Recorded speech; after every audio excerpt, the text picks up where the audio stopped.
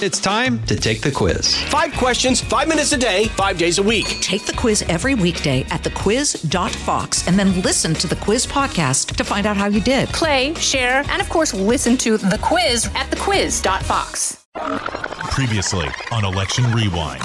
A new breeze is blowing, and the old bipartisanship must be made new again. Tonight, the battle has been joined. We got the President of the United States interested in a balanced budget. Ladies and gentlemen, the state of our union is strong. Indeed, I did have a relationship with Ms. Lewinsky that was not appropriate. It is located in Afghanistan and operated by groups affiliated with Osama bin Laden. Let us lead this nation together. I will swear to uphold the honor and the integrity of the office to which I have been elected. So help me God. Episode 2, The Road to the Nomination. George H.W. Bush and Martin Van Buren were the only two sitting vice presidents to ascend to the presidency by vote. Fox News politics editor Chris Stirewalt. Al Gore was even less well-equipped for it than those guys, because he didn't know who he was. When I got out that time, I said I did make that pledge. If I ever run for president again, I'm going to run as an older candidate. And I've kept that pledge. Carter Eskew was an old friend of Gore's. They had actually worked at the Nashville Tennessean together. Campaign strategist for Al Gore, Bob Shrum. And had been in the media business, but had split with his partner. And so there had been a several-year period when he and Gore were not in much contact. I was seeing Gore during that time. He clearly wanted to bring Carter back in, and that's what happened in around June of 1999. Carter and I were at that point partners, and so we assumed that role in the campaign. At that time, we were in a period of peace, prosperity. The economy was humming along. Confidence in the economy was really high. National editor of the Cook Political Report, Amy Walter. You didn't see sort of a schism within the Democratic Party either. Even though there were 8 years of Clintonism, I think at that moment in time, there was a feeling that Democrats were in a great position, despite the fact that, it's really hard for a party that's had the White House for 8 years to go on and win a third term. But given just the fundamentals of the economy and Clinton's job approval rating, it seemed like this was a realistic possibility that Al Gore could, not just that he would win the nomination, but that he'd win the whole thing. He was the presumptive nominee since he had been vice president, obviously. Host of Special Report on the Fox News Channel, Bret Baier. And it kind of cleared the deck a little bit as far as the challenges to Gore. Here we are in a country where we are disenchanted, angry with HMOs because they're taking away the doctor's decisions in the clinical situation, and we can't even get a patient's Bill of Rights. Here we are at a time where there's the Columbine episode and 13 kids are killed and tragedy strikes again practically every other week. It's all across our television screens. And we can't even get common sense gun control. Well, Bill Bradley was the kind of glistening bauble, the kind of jewel-encrusted candidacy that every cycle draws the attention of the political elite and the media, but fulfill the function of the candidacy that the intellectual elite and the moneyed elite like, but no one else cares about. In those days, we talked about like the wine track and the beer track of the Democratic Party. But Bill Bradley, to me, fit into the idea of somebody who was coming in as, well, he'd been part of the Washington establishment, the candidate for the thinking Democrat, for the more elite Democrat. Less than a mile from where I'm standing, Not far from the banks of the Mississippi River, there once stood the Pittsburgh Plate Glass Company. It was there for 100 years. In its heyday, it employed 4,000 people and turned out thousands of tons of glass. It seemed that just about everybody in town worked for what we called PPG. We didn't grow corn or wheat here in Crystal City. We made glass. Today, I want to be as clear as that glass about who I am and why I'm running for President of the United States.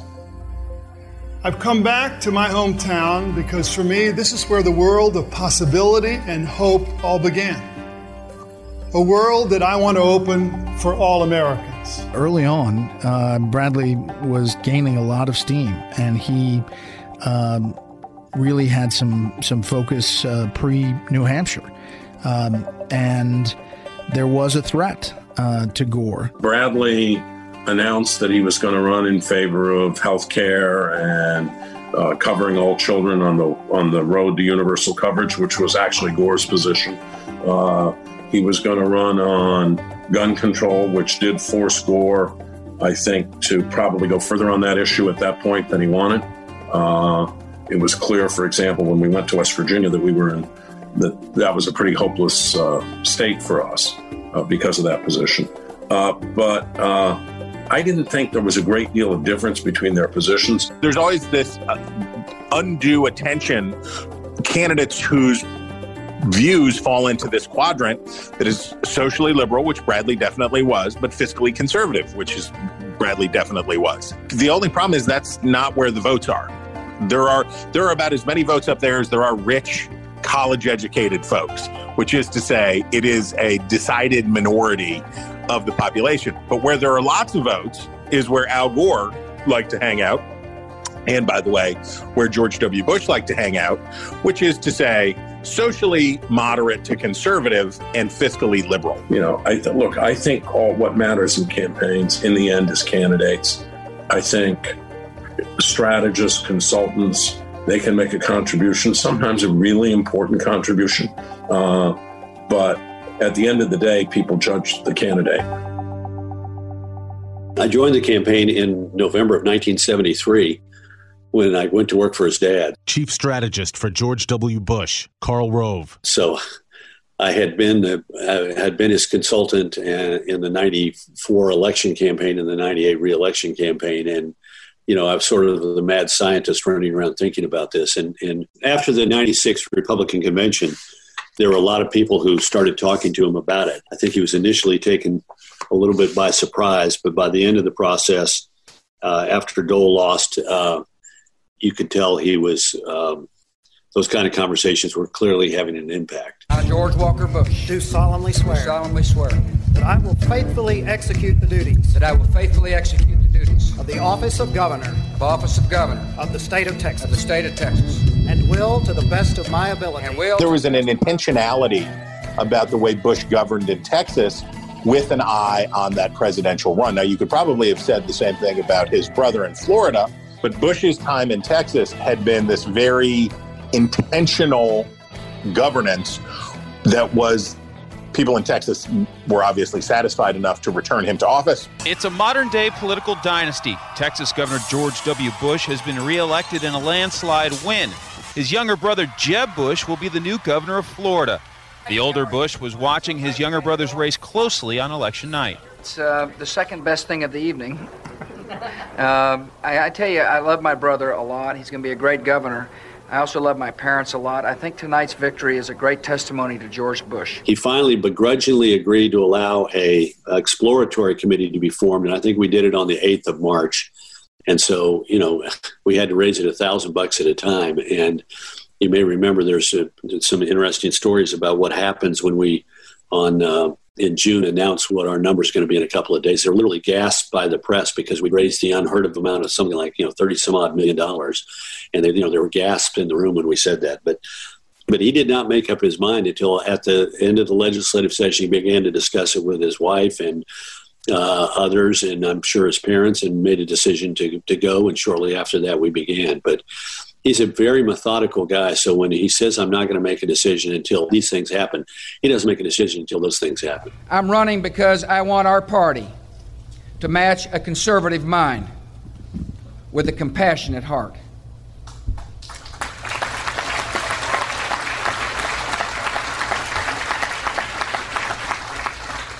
I want you to know that prosperity is not a given. Some in this current administration think they've invented prosperity. But they didn't invent prosperity any more than they invented the internet.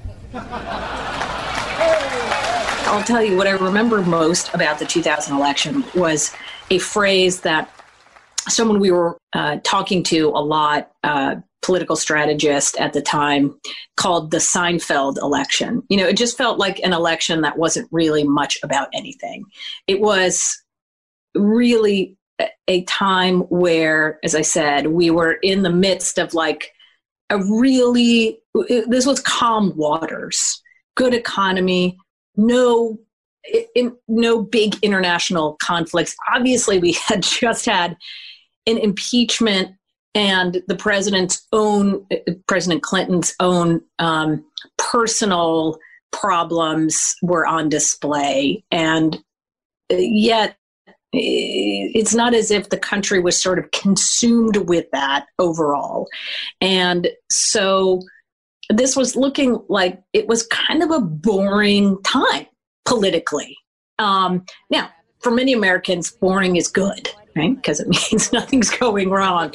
But for political reporters and people who cover campaigns, it's not fun to have a boring race. And John McCain wasn't boring. But we are not going to go negative, and we won't launch an attack, but we will respond. John McCain was coming in as the guy who was, even though he's part of the Senate, of course, he was the outsider. He was the maverick. He was the guy who brought reporters onto the Straight Talk Express bus and really was open and, in the days before we had the internet that was widely used, or YouTube videos or things like that, there was a sense that he was providing access to reporters and then ultimately to voters of a campaign that no other candidate had done before. There was a uniqueness to that. And, and to a guy who was just going to say what he was going to say. Oh, yeah. They had $1 million fundraiser in Washington, D.C. not long ago. There's 20,000 contributors of his with a Washington, D.C. zip code. But look, what I'd like to do is get back on to how we're going to help the veterans, restore the military, improve education. That's what I hope we'll get back on to after this little flurry is over. McCain used to joke, he would refer to the press as my base. McCain was a staple of the Sunday talk show circuit. He was beloved by reporters because John McCain is a charming, endearing, funny, irascible quote machine, right? We take the entire campaign and the bus, transported. How do we transport? I guess we'd have to get an Air Force C-5, C-5. Transport the bus down there, and then we'll campaign through the... McCain always had something to say. He was quick-witted. He was funny. One of my favorite moments from the 2000 campaign was that a reporter wanted to be snarky, asked McCain who his favorite poet was, thinking that he was going to prove that this, boob didn't know about this stuff. And he said Robert Service, and then quoted Robert Service at length, in full. It really was sort of the establishment and the anti-establishment. And what we think of today as establishment and anti-establishment is kind of different, but it is the sort of traditional Republican power brokers, the people who had been the stalwart defenders of the Republican Party for years and voted for Reagan. They voted for George H.W. Bush. Those were the folks behind the Bush campaign. And, what McCain, he provided an opportunity for Republicans who were looking for, something different than the traditional kind of candidates that Republicans had put forward. After more than 8 hours of deliberations, 3 Republicans emerged from the Senate gallery and announced they will not vote to convict the president. Vermont Senator Jim Jeffords was the first to announce he'll vote not guilty on either charge. Arlen Specter of Pennsylvania followed, saying since the prosecutors could not call live witnesses, they didn't make their case, and he will vote to acquit. That is not to say that the president is not guilty, but to specifically say that the charges, in my judgment, have not been proved. Imagine campaigning on your vision for where the country's going and having to answer questions about your boss and 8 years of what he dealt with. You know, Gore turned it and talked about the economy and talked about the things that the Democrats felt good about in the Clinton years. But it was a challenge for him and, you know, not the smoothest of campaigners. We've tried this kind of budget before, and it nearly wrecked the United States. It drove our economy into the ditch. It created the deepest recession since the Great Depression. I had a very friendly relationship with President Clinton. I had worked with him on the State of the Union messages over the years and some other important speeches and decisions. But that relationship was a casualty of my participation in the Gore campaign because our polling consistently showed that, especially with swing and undecided voters, while people appreciated the prosperity of the Clinton years, his personal favorables were not in good shape. They were well below where Gore's personal favorables were. And in a state like Iowa, it was quite clear from both the focus groups and the polling that if you sent him in and he did a lot of campaigning, you weren't going to gain ground, you were probably going to lose ground. Listen, I'm focused on Iowa, and I've got a good chance here if the voters go to the polls. You know, the Iowa caucuses present traditionally the opportunity for a breakout candidate where the establishment candidate can get upset because it's a state that likes to meet its candidates, where retail can be very, very important. So you're anticipating you'll pull this off today? That's why I'm here. Like, say hello, Bill Bradley. Where just spending millions of dollars or being the favorite from the political establishment isn't always enough. Eastern Iowa, places like Maytag, places like the Quad Cities are going to provide a big unionized manufacturing base. It will have a lot of liberals, but that's going to be really powerful inside the Democratic Party. And on the Republican side, you're seeing the rise of the evangelicals, certainly as the force to be reckoned with the GOP. Well, the first contest was actually the Iowa straw polls in Ames that fall, which thankfully is no longer on the schedule. But, I mean, it was like you had to show up and you had to participate, and they were giant sucks of money. And very rarely did the winner of the straw poll actually become the nominee of the party or even win Iowa. But we had, you had to do all this stupid stuff. The moment for George Bush where you really saw that George Bush got it, he's asked in an Iowa, it's a weird town hall kind of setting where the bunch of Republicans are sitting in these weird, like, desk chairs in a semicircle. And the moderator, who is a local TV guy, says, and he's talking about who's your favorite philosopher? He's trying to do this same thing. I'm smart, you're dumb. And Bush says, Jesus Christ, because he changed my heart.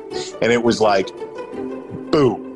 You have a mainstream nominee, heavily favored nominee, governor of the largest Republican state, son of a former president, who openly embraces evangelical kind of language and who himself is an evangelical Christian. We must welcome faith-based programs and charity programs, into after-school programs, into prison ministries, just like the one you have here in Newton, Iowa, into character-based education programs. You see, changing hearts, it will transform America for the positive and make sure our country's great hope will send that signal that everybody who's willing to work can realize the American dream. The most important event leading up to the Iowa caucuses was what used to be called the Jefferson-Jackson Day dinner. And that's usually when Iowa voters get very serious and they begin to say, who are we going to really pick, and you framed the question for them. And Gore gave a speech where his constant refrain was "stay and fight," and it was about after Newt Gingrich took over the House, and you had some really difficult times from 94 to 98. Bill Bradley had decided he wouldn't run for re-election to the Senate, which he would easily have won in 1996. And Gore basically drew a line between them that said some people decided to stand and fight, and some people decided to stay and fight, and other people walked away. I want to fight for you. I need you to fight for me.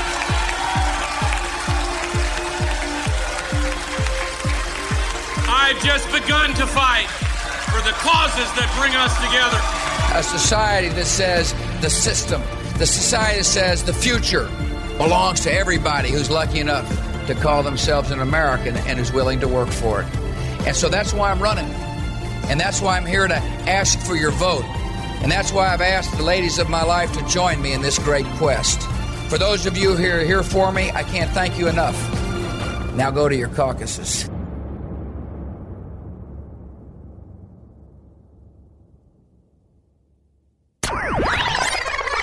It isn't Dr. Kevorkian at trial here. It was everyone's rights on trial here. Thought they were fireworks, so we came back after we had run. We looked up. There was two guys with guns and a kid in a white shirt standing on the side of the school. They've been working since '88, getting ready for Y2K, and promise the banks are prepared. Millennium terrorism plot that has officials at all of the nation's 301 border crossings on high alert. Thank you very much. Laura and I thank you very much. And thank you, Iowa. It was important because, look, we were the front runner. And like it or not, there's this sort of, group of 300 or 400 or 500 politicos and, journalists and opinion makers, and they sort of decide who is the front runner. And so you better come in first. And we had to, and we did. To the people of Iowa, thank you for the biggest victory in the history of the contested caucuses here in Iowa. Wow! Thank you. Thank you. My message to you this evening is very simple.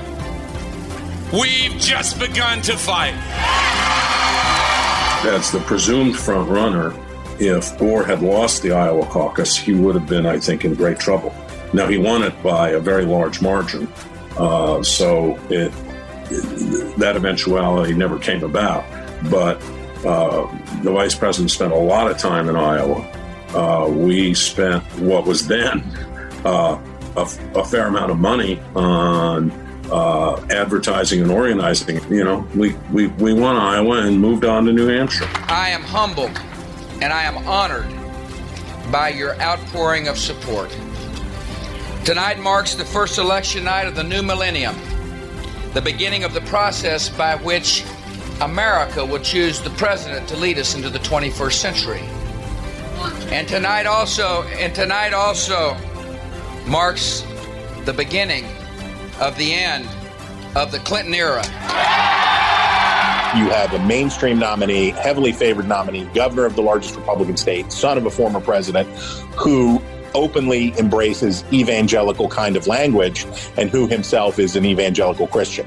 So this is the big change. And under those circumstances, John McCain is not going to feed the bulldog in Iowa. McCain basically made a very smart, calculated decision, which was the time that I spend in Iowa is wasted because I'm not going to make 99 counties, and the state's a bad fit for me anyway. It's a Midwestern, socially conservative state that likes conformity. They like going for the they like going for the thing that's expected, and they also like going for something that's sort of Midwestern in nature. And he said, I'm not a good fit. But New Hampshire, they like upsetting the apple cart.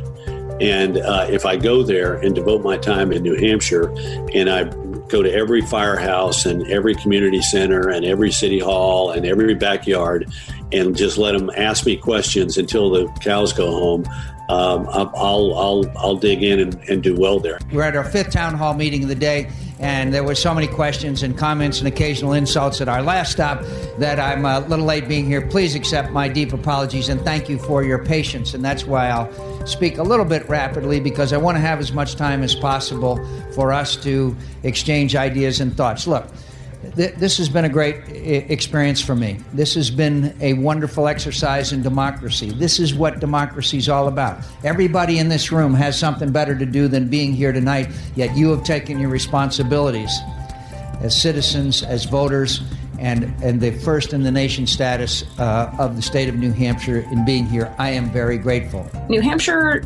also likes to be a check on Iowa.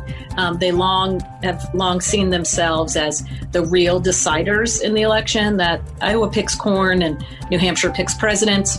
And there's also a very strong retail component to New Hampshire politics, the town hall component, right? The style of interaction with voters that John McCain just is very, very good at. I've been all over this state. As Warren mentioned, we've had 106 town hall meetings.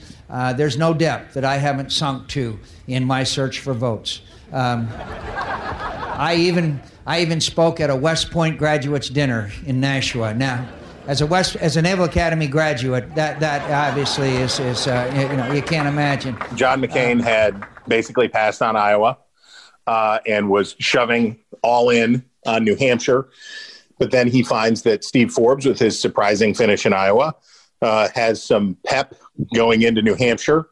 That's not good for Bush because it's going to split up the more traditionally conservative vote. This tax cut proposed by George Bush is what it is. It is small. It is inadequate. It leaves the IRS in place. It leaves 67,000 lobbyists still lobbying this corruptingly complex code. Forbes was a friend of mine. He had been the chairman of the Board for International Broadcasting that oversaw Radio Free Europe and Radio Liberty, and we become pretty good friends. And so I liked him a lot. I thought he was an improbable presidential candidate, because he's brilliant. The guy is unbelievably smart, but he has difficulty. And politics is also about the personal and the relatability. And he's a shy guy.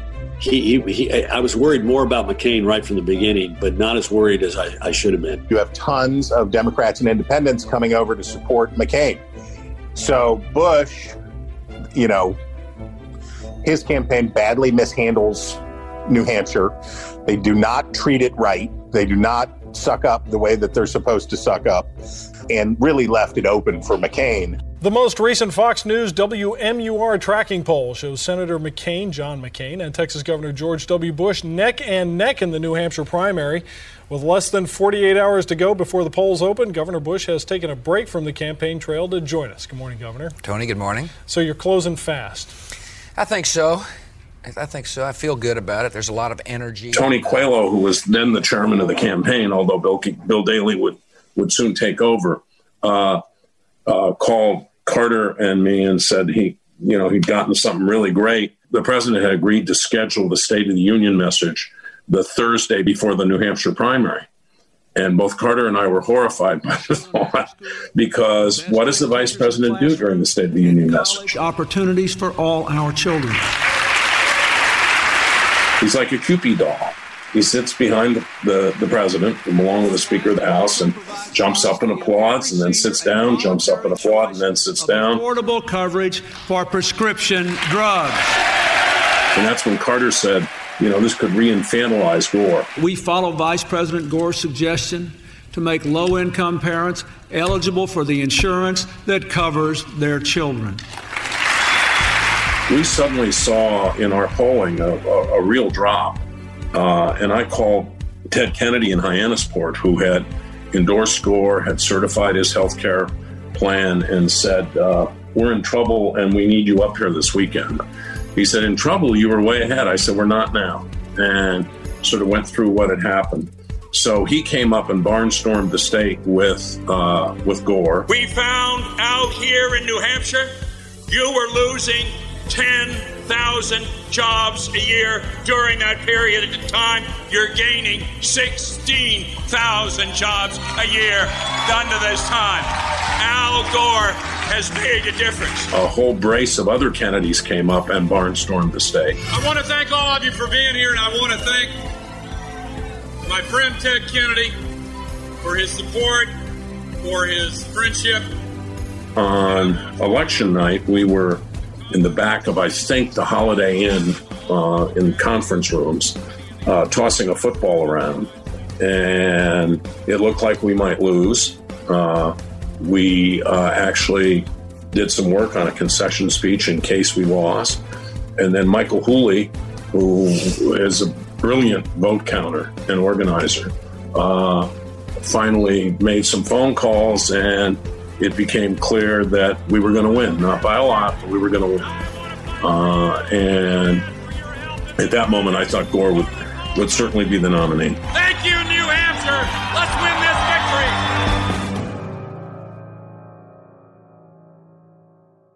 Fox News Radio on demand on the Fox News app. Download the app and just click listen. When you swipe left, you can listen to your favorite Fox News talk shows live. Swipe right for the latest Fox News Radio newscasts on demand. Fox News Radio on the Fox News app. Download it today.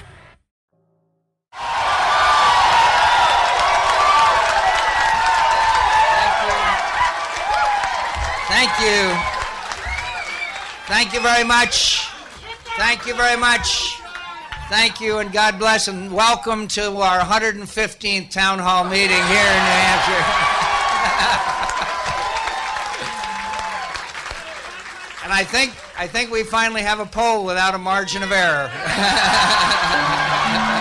The Bush campaign, I think they got worried that very night. Amy Walter. You know, to see what was supposed to be sort of a glide path to the nomination, and you have a candidate who came in a very distant, far back place in the Iowa caucuses to a victory in New Hampshire meant that this thing was for real, and that South Carolina was going to be make or break. I had a bad feeling about it, but I thought it'd be close.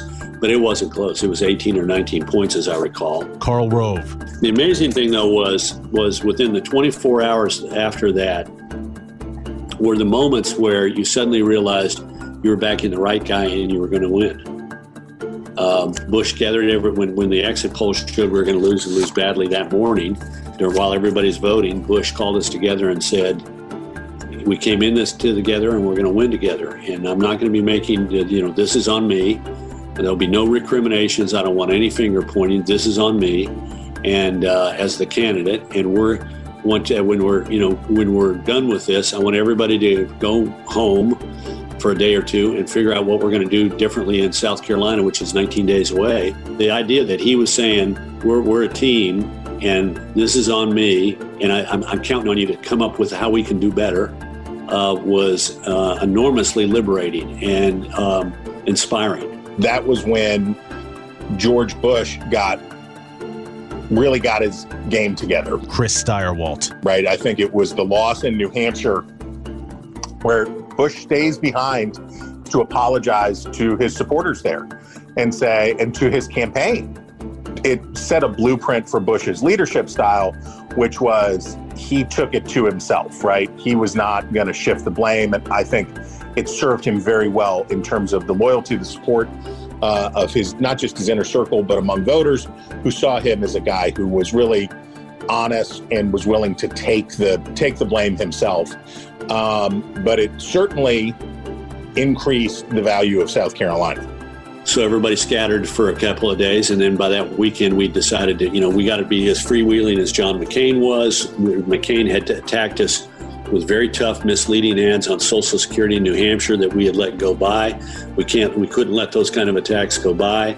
We had to show Bush as he was. We needed to also point out that he'd been a governor who had actually gotten things done, and McCain's legislative record, as admirable a person as he was, it was spotty.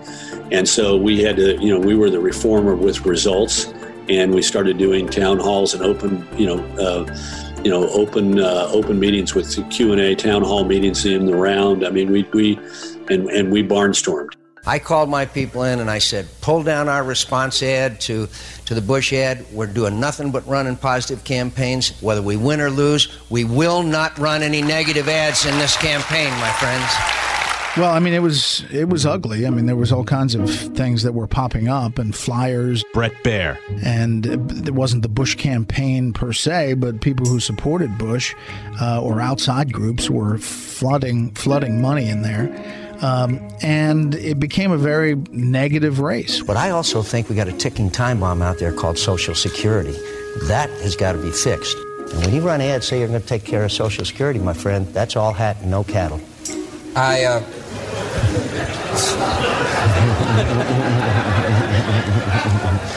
That's cute, but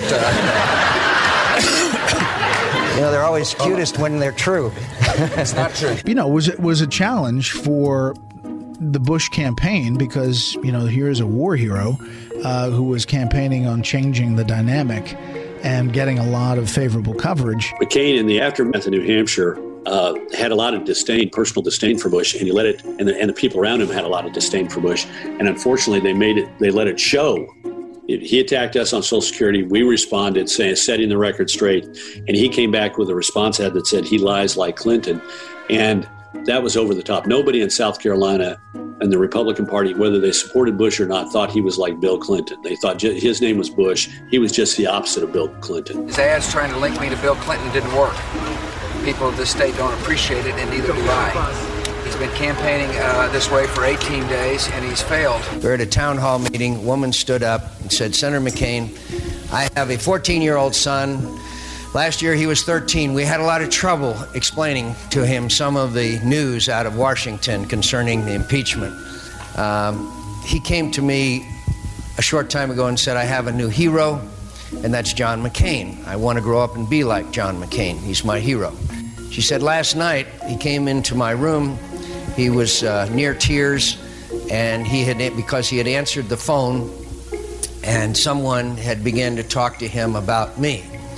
And he said he was only 14 years old. The caller continued to say that McCain was a liar, a cheat, and a thief. And my friends, this is what's going on around here, and it's wrong, and it's wrong. It got worse because McCain was viciously attacked by a professor at Bob Jones University. I think it was initially anonymous email that was circulated to several hundred people and got in the hands of Jonathan Karl, who was then of CNN. And it suggested McCain has a adopted child of Bangladeshi descent. And the suggestion in the ugly email was that she was the daughter of an illicit union with an African American. And this made the rounds in a limited fashion, but nonetheless got caught by the press. And McCain blamed Bush for it, despite the fact that he had no evidence whatsoever. I know that some may view this as not an intelligent approach to winning a primary. The most important thing to me at the end of this campaign is that my kids, my children, will be proud of me. But the amazing thing to me was this was the moment where McCain could have won South Carolina. He could have come out and said, this slander is being put out there, and the author of this slander has misread the people of South Carolina. You are a compassionate people who would not stand for this kind of bigotry. And furthermore, let me tell you how I came to have a dark-skinned daughter. My wife went to Mother Teresa's orphanage in Bangladesh, and while she was there, thanking Mother Teresa's nuns for the incredibly compassionate work they do in saving these children, they told her of one child, a baby girl, who suffered from heart difficulties that were impossible to be dealt with in Bangladesh. If left untreated, she would die. And my loving wife, compassionate, big-hearted wife, took that child and brought her home, swaddled in a Dr. Pepper t-shirt, which was the only swaddling clothes she could get when she got to the Singapore airport. And when that child came off the plane in Los Angeles in the arms of my wife, I was in love. And she's my daughter. And I'm proud of my wife for the incredible act of compassion that gave us this wonderful blessing. It would have been over. It would have been over. The strategy was this has to be put away in South Carolina, because if John McCain is able to get a foothold here and win here, it's going to be a really tough slog for this primary. And so there was like let's go all in here and end this if we can in South Carolina. I stand by what I said. I haven't had one person at these rallies walk up and say anything about the so-called tenor of the campaign. What they appreciate is what I'm talking about the future. People are coming up to me and say, I appreciate the fact that you're going to bring honor and dignity to the office. I love your education platform. I'm glad you're going to rebuild the military. That's what I hear. Just before the debate, I had gotten one of our guys in York County, which is this big suburban county south of Charlotte in South Carolina, Charlotte, North Carolina, but this is the suburbs in South Carolina, had brought us a flyer that had been stuck under a window in a shopping center in York County. All the cars had been leafleted with this, attacking us, and Bush had put it absentmindedly in his coat pocket. And so when McCain says, no, my campaign ain't doing that, Bush pulls it out and holds it up. And they're literally sitting at a little table, he and Alan Keyes and McCain, a little table that, would not be social distancing today. Let's just put it that way. And he holds it up and McCain says, that's not my campaign. And Bush says, it has your disclaimer here at the bottom, paid for by John McCain for president. Bam, done. Well, there was a theory of the case that said that if John McCain could have just won in South Carolina, then he would be off to the races.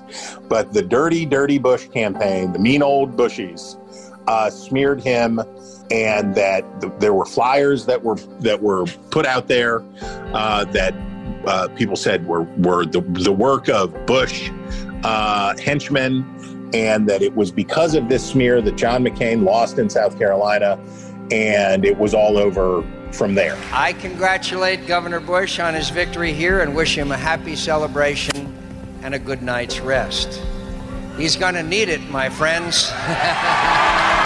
But John McCain lost South Carolina for the same reason that he lost every other southern state, which was that George Bush was a socially conservative southern governor, evangelical Christian, running against a guy who's a senator from Arizona, who is mavericky, and who is not into party loyalty, and who is those things.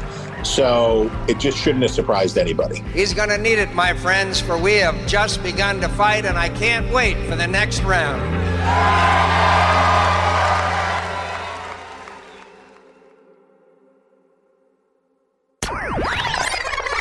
A strange week for Bill Gates. On Monday, his company was found guilty of violating antitrust law.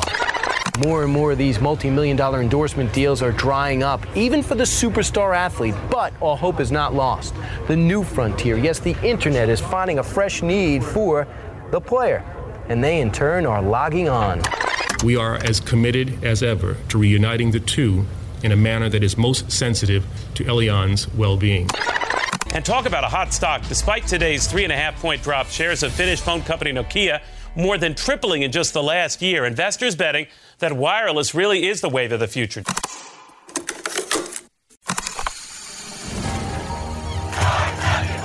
Thank you very much. Thank you all for coming. Laura and I are honored and humbled by the huge victory we had here in South Carolina. I think that he had many advantages over me, and I think they ended up with a successful strategy. And we didn't. I haven't turned my back or walked away from a single challenge over these last 7 years or 23 years when your interests are at stake. I want to fight for you, and I want to be your next president. I don't remember there being a thinking that, boy, the fact that Gore won so handily means that this is going to be an easy race in November. But what it did suggest is a really unified Democratic Party, and that there wasn't an interest in the Democratic Party to see things shaken up, that they felt pretty confident that given where things were with the economy especially, that was going to be the tailwind that would bring Al Gore into the White House, that he was different enough from Bill Clinton, especially in his personal life, that he could run really on, we've got a great economy, we've got 8 years of things going really well. Why would you want to change course now? It's like I said last night in my remarks to Bill Buckley was there. I said, Bill and I have got a lot in common. We both went to Yale, and he wrote a book at Yale, and I read one. Well, he kind of had this down-home pitch, and he could talk to voters in a way that I think was, attractive at the time. It wasn't standoffish. The media gave him a lot of grief about not being as smart as other presidential candidates, or if he mispronounced something, it was a big deal. But for the most part, the party itself raised a ton of money. And you can't turn, the Kennedys had a dynasty, but the Bush family had a dynasty too. And they tapped a lot of big donors that ended up making the difference in that primary. The two primaries were quite similar. You have the conventional choice wins in both cases, right? After a flurry of interest at the beginning about these reform-minded, mavericky kind of folks, you end up with the vice president and the former president's son. And it's not the Super Tuesday. Anticlimactic is probably the right word, but I don't think anybody was expecting a climax, right? This is what you expect. You expect for the sitting vice president to win, and you expect for the well-funded, well-organized Bush campaign that is well attuned with where the mainstream of the Republican electorate is to do well. And they do. Here is a candidate on the Republican side who has his experience as a governor of a big state going for him, being an executive, which back then was considered to be the gold standard, right? You had executive experience, you had the sort of buck stops with me experience that you don't get if you're just a member of Congress. But there's a worry whenever you have not spent time in Washington or in a job outside of a state that you don't have the requisite foreign policy experience and the chops to be able to handle, if we get into the middle of a war or a foreign policy crisis. In the spring of 2000, we began a process, the governor of Texas began a process to figure out who his running mate might be. And he appointed as the head of it the president, the CEO of Halliburton, Richard B. Cheney of Dallas. And we were looking at 9 people. Cheney was assisted by a young lawyer named Liz Cheney. As time went on, the governor of Texas became more enamored with the mind and abilities and judgment of Dick Cheney. And so as he went forward, there were others that there were still in consideration, but he was looking more and more at Cheney. And he talked to me about it, but I was convinced there were more weaknesses than strengths because I was looking at it as a political calculation. So finally, one day, I had to talk about a stereotype. I had a phone in my office that was a red phone. This is, sort of like weird. And only one person had that phone number. Karen Hughes had similarly a red phone. And one person had that phone number, namely the governor of Texas. So he wanted to be able to get a hold of us. And if that red phone rang, it was either him or a pizza, parlor offering to deliver pizza. So anyway, the phone rings and it's him. And he's out on the campaign trail. But he's coming back to Austin that night. He says, I've been thinking about what you've been saying about Cheney. And I want you to come prepared tomorrow. Meet me at the governor's mansion, 10 o'clock. And I want you to be prepared to make the case against Dick Cheney. And so I said, great, I'll be there. So they went through a running mate selection process for Bush. It was like, should we check this box? How about the liberal Republican governor of New Jersey? Maybe we can bring in women with Christine Todd Whitman. Maybe we can do this with that. Maybe we can do this with the other thing. But in the end, Cheney provides the right answer himself. He served in my dad's administration, served in Gerald Ford's administration, served in the United States Congress. I trust Dick Cheney's judgment. I know his character. He's a really good guy. So I walk in at 10 o'clock, actually a couple minutes before 10 o'clock, because Bush is like a be on time kind of guy. And there are 2 there's a comfortable chair, and I sit down in it, and he's in a comfortable chair maybe 4 or 5 feet away from me. And he says, okay, tell me why I shouldn't go with Cheney. And I said, well, number one, don't need to worry about Wyoming. Last lost its electoral votes in 1964 in the Goldwater defeat. So don't need to worry about that, Wyoming. Number two, Cheney had his first heart attack at the age of 34. He's been working on perfecting it ever since. He's had several more heart attacks. People are going to say the guy's not going to last 4 years. Anyway, I had 8 reasons, and it's like World Wrestling Federation, though, because Bush is not a monologue kind of guy. So every time I'm saying, here's a stupid vote that he cast, and Bush says, oh, well, that's just one. And there's not Governor, here's some more. And anyway, literally at the end of I realized I buttoned my jacket. I realized I could not open my jacket because I've sweat through my shirt. So it's about 30 or 35 minutes of this, World Wrestling Federation of political discourse. And Bush says, I finish, and Bush says, got anything else? I said, no, that's it. He said, good, really good. Turns to the guy sitting next to him and says, Dick, do you have any questions to ask Carl? Cheney is sitting there for the entire time as I'm, describing why he'd be a terrible choice for vice president. Now, there's a cynical way to look at it and say that Cheney was really angling for the position the whole time. I think that's poppycock.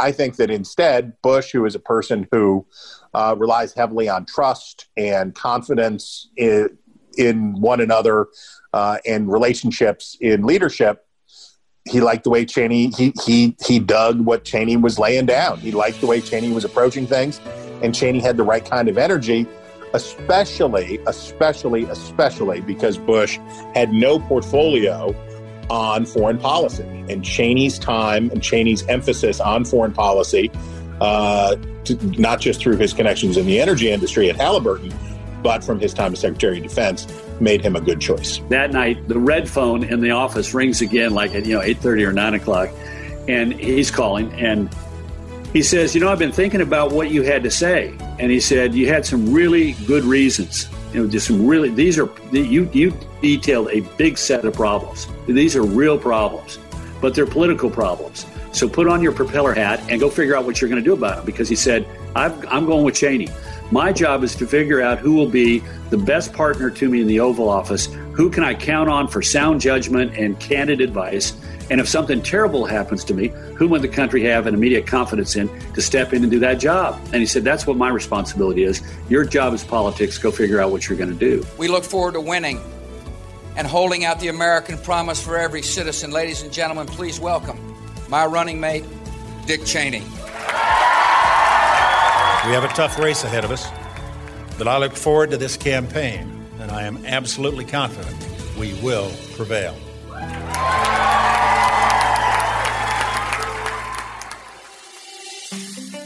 The campaign discussed a number of people. Bob Shrum, Joe Lieberman, John Kerry, John Edwards, Bob Kerry. All of those people were discussed. And Gore was quite intent on picking Lieberman. And the majority of us would have preferred someone else. Thank you, my friends. With pride in his achievements, with gratitude for his acceptance of this challenge, and with faith in his fight for working families, I'm here to announce my running mate, the next Vice President of the United States, Senator Joseph Lieberman of Connecticut.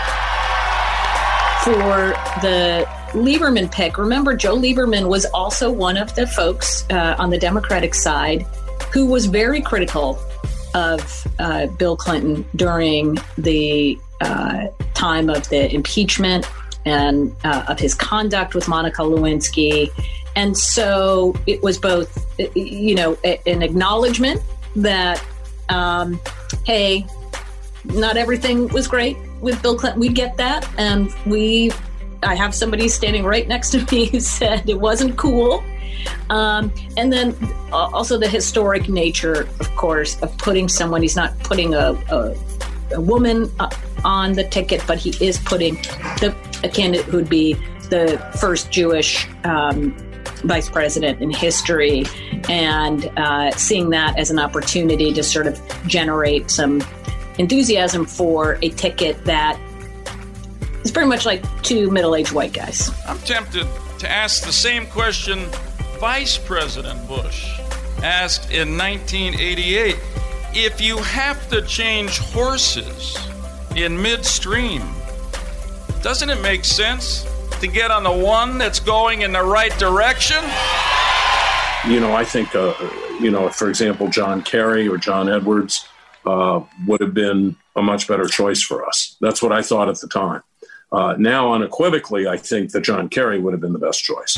Tipper and I and our family, including my mother, are thrilled to welcome Joe and Hadassah and their family, including Joe's mother.